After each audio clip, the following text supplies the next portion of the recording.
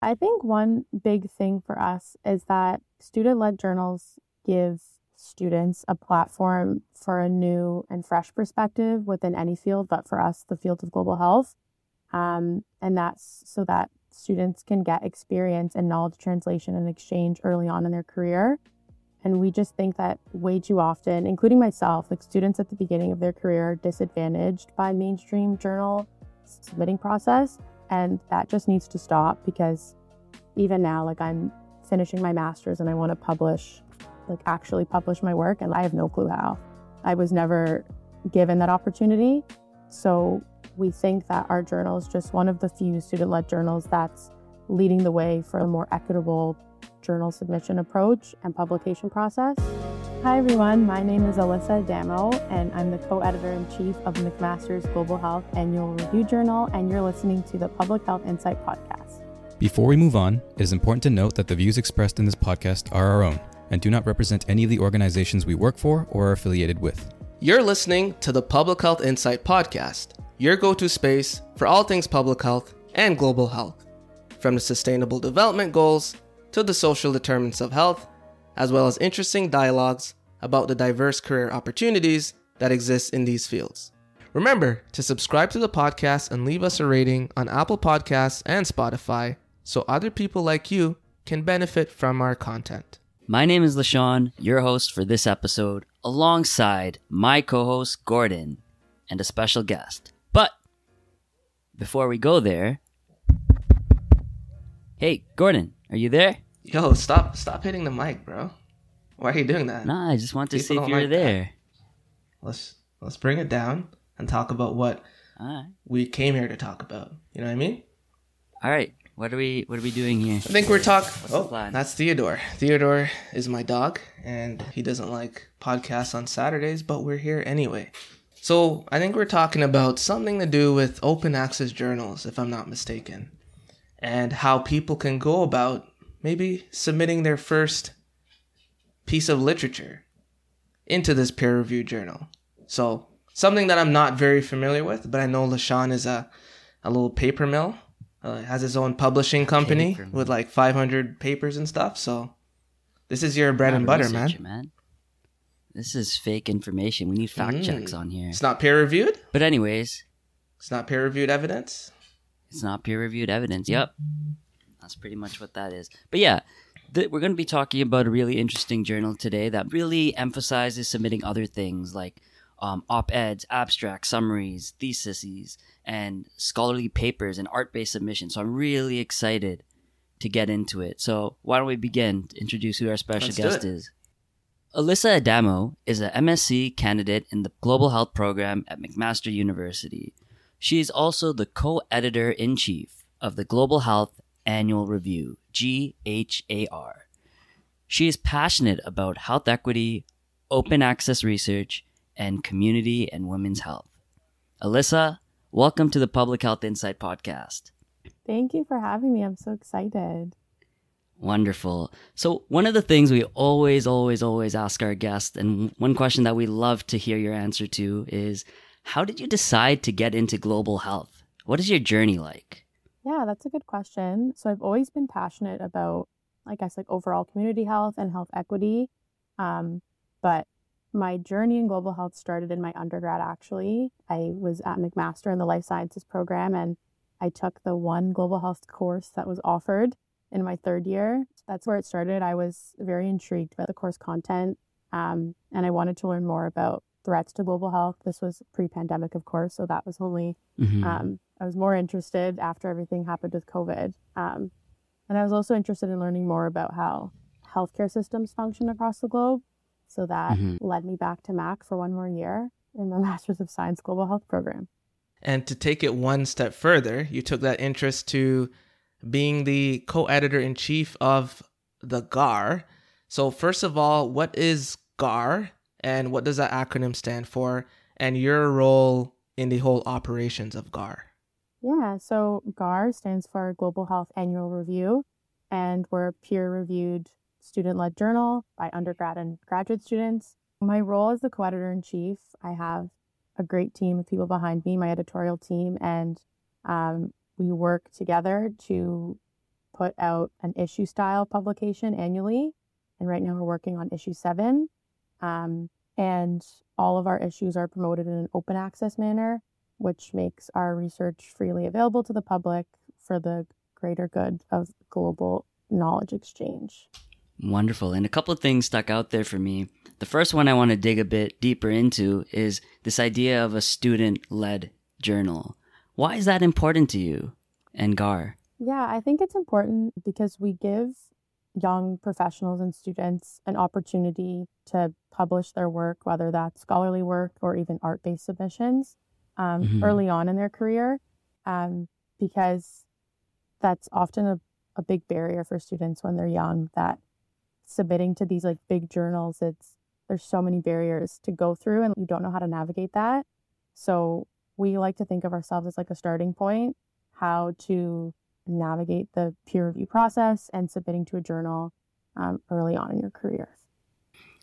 I actually think that's brilliant, right? Because as a early career professional, it's quite hard to be able to fund your own research and then submit eventually to a journal, which may charge you X amount of dollars, which is really expensive when you're a student. So in full disclosure, myself and Gordon have also submitted submissions to GHAR, and we've been accepted to the journal. So we thought it was a fantastic process to facilitate that process of getting used to the peer review process and getting feedback, reiterating, reworking some of the things you do based on the comments, and eventually having something that you could showcase as an end product of the great work that you did for students and young professionals to highlight such things on their resumes, CVs, and during interviews. It definitely goes a long way.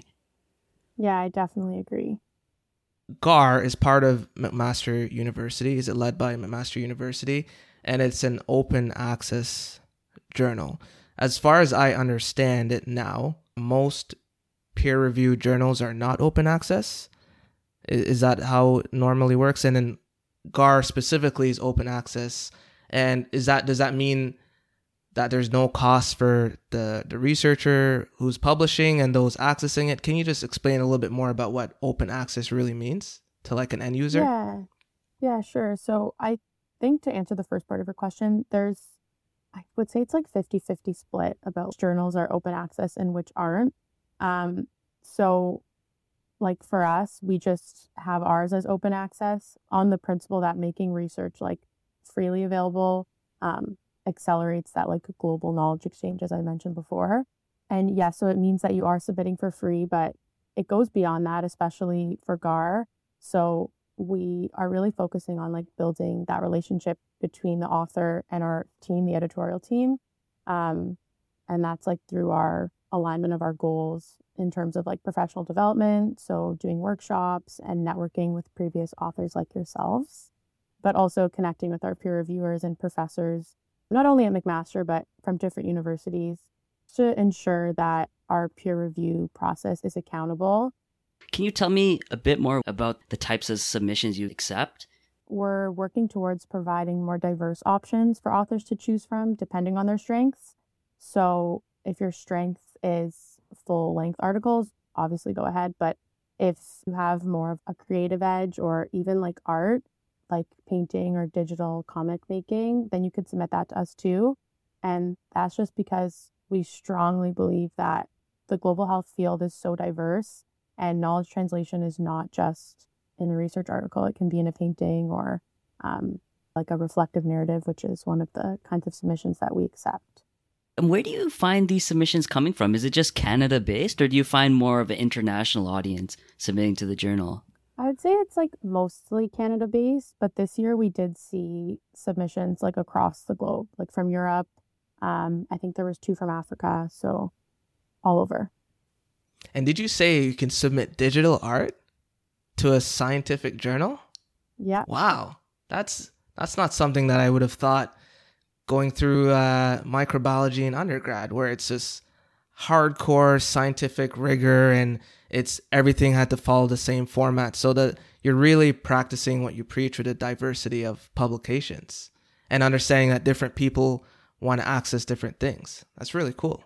Yeah, that's exactly it. So in terms of, you mentioned that I think you said this year there was a little bit more diversity in the submissions. What types of topic areas are people publishing literature in?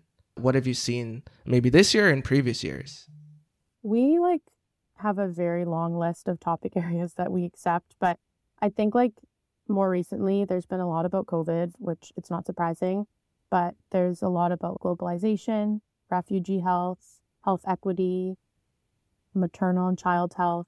It's all over, but I think those are the big ones that stand out for right now. So do the issues themselves have a specific focus or emphasis on a specific topic area within global health, or are they just generally open? It's generally open. Last year, what they did was, because the submissions were so diverse, they were organized into subject areas within the whole issue. So I think there was 5, and we'll probably do the same this year because there are some overarching themes that we've already noticed. It won't be one overarching theme. It'll be different subject areas. And I guess another question comes to mind is, what actually goes on the back end of this process, right? I'm sure a lot of work goes in on the back end. Can you give us a little sneak peek behind the scenes on what that actually looks like? Yeah, so on terms of the editorial team, we're right now we're split into 2 teams because we're in the production stage. But I'll talk about what happens first. So you submit your article, and then our team has to anonymize all the articles, organize them, and assign them to each reviewer based on the reviewer's expertise and interests. And then we're the liaison between the reviewer and the author, just to maintain the double-blind peer review process. And then once that is all complete, then we split into our 2 teams that we're doing now. So copy editing and production. So the production team is working on Canva actually to make the aesthetic of the journal. And then the copy editing team just formats all the articles and make sure there's no spelling errors and that it all looks clean and cohesive in a nutshell. So taking that a step even, maybe back up a bit. So if I'm interested in submitting digital art or any other different forms of publications that you accept, what is the process for submission itself? So for those who are listening, who are interested in having their work published in this open access peer reviewed journal, what steps would I need to take to, and I'm assuming this information is on your website, but if you could give us a cold notes version of what that looks like. Yeah, so you're right. It's all on our website, but I don't know when our call will be posted for the next issue, probably in the fall for issue 8. But when the call for submissions is open, there'll be an area on our website that kind of describes all of the criteria for each different submission. So if we're talking about an art-based submission like digital art, there's not many criteria other than that you have a little description of what you're submitting. And then there'll be a deadline. So we like to post it 2 months before the call for submission closes. And then you just go on our website and you submit. And then that's basically the process of submitting. And I know you use some sort of software or online portal. Can you tell us a bit about that? Yeah, so we use Open Journal Systems, which is provided through us by McMaster. And that's what our website is. It's on Open Journal Systems. So there, once you make an account and you submit, from the author's viewpoint, you'll be able to see that you submitted, and then you'll be able to see when a reviewer has been assigned, and kind of every step in the process, you'll get a little notification of what happens. So is it like a peer review type of project management software sort of thing? Okay. Yeah. And I wanted to go back to something you said when we first started talking about how GHAR really makes an effort to build that relationship between the team on GHAR and those who are either already authors or aspiring to be authors. And I'm aware of some kind of summer workshops that you host, and we're approaching the summer, if I'm not mistaken. So if you just tell us a little bit about that and maybe how people register to find out more information. Yeah, so this summer we've started a workshop series. So we've already hosted our first one, but not to worry, everything that we've covered has been covered in this podcast. It was more of just an introduction to the journal. And our next workshop will be in July, and that'll cover more rigorously the peer review process in terms of our journal.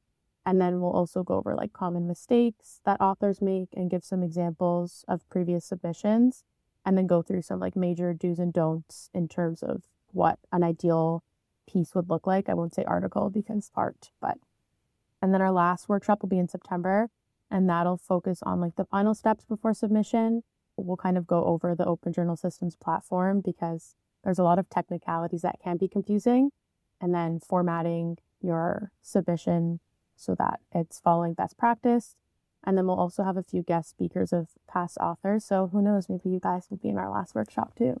Hey, awesome. And then to sign up for that, it'll be on our social media. So I can give you guys like our links to post it. Yeah, definitely. We'll definitely include that in our episode description, and we'll be posting all this information on social media. With all that, is there any kind of key take-home messages you would like to leave our audience with? So maybe there's a specific call to action that you have in mind that people can do right now just to get involved with GHAR. Yeah, I think one big thing for us is that student-led journals give students a platform for a new and fresh perspective within any field, but for us, the field of global health. And that's so that students can get experience and knowledge translation and exchange early on in their career. And we just think that way too often, including myself, like students at the beginning of their career are disadvantaged by the mainstream journal submitting process. And that just needs to stop, because even now, like I'm finishing my master's and I want to actually publish my work, and I have no clue how. I was never given that opportunity. So we think that our journal is just one of the few student-led journals that's leading the way for a more equitable journal submission approach and publication process.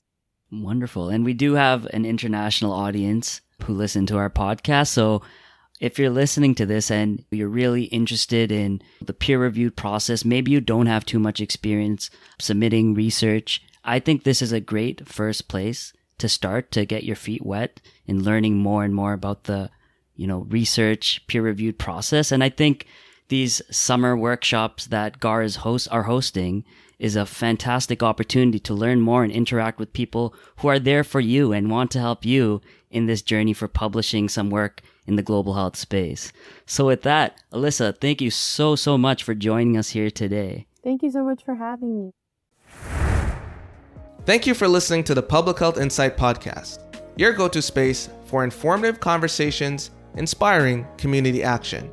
If you enjoy our podcast, be sure to subscribe and leave us a rating on Apple Podcasts or Spotify. See you in the next one.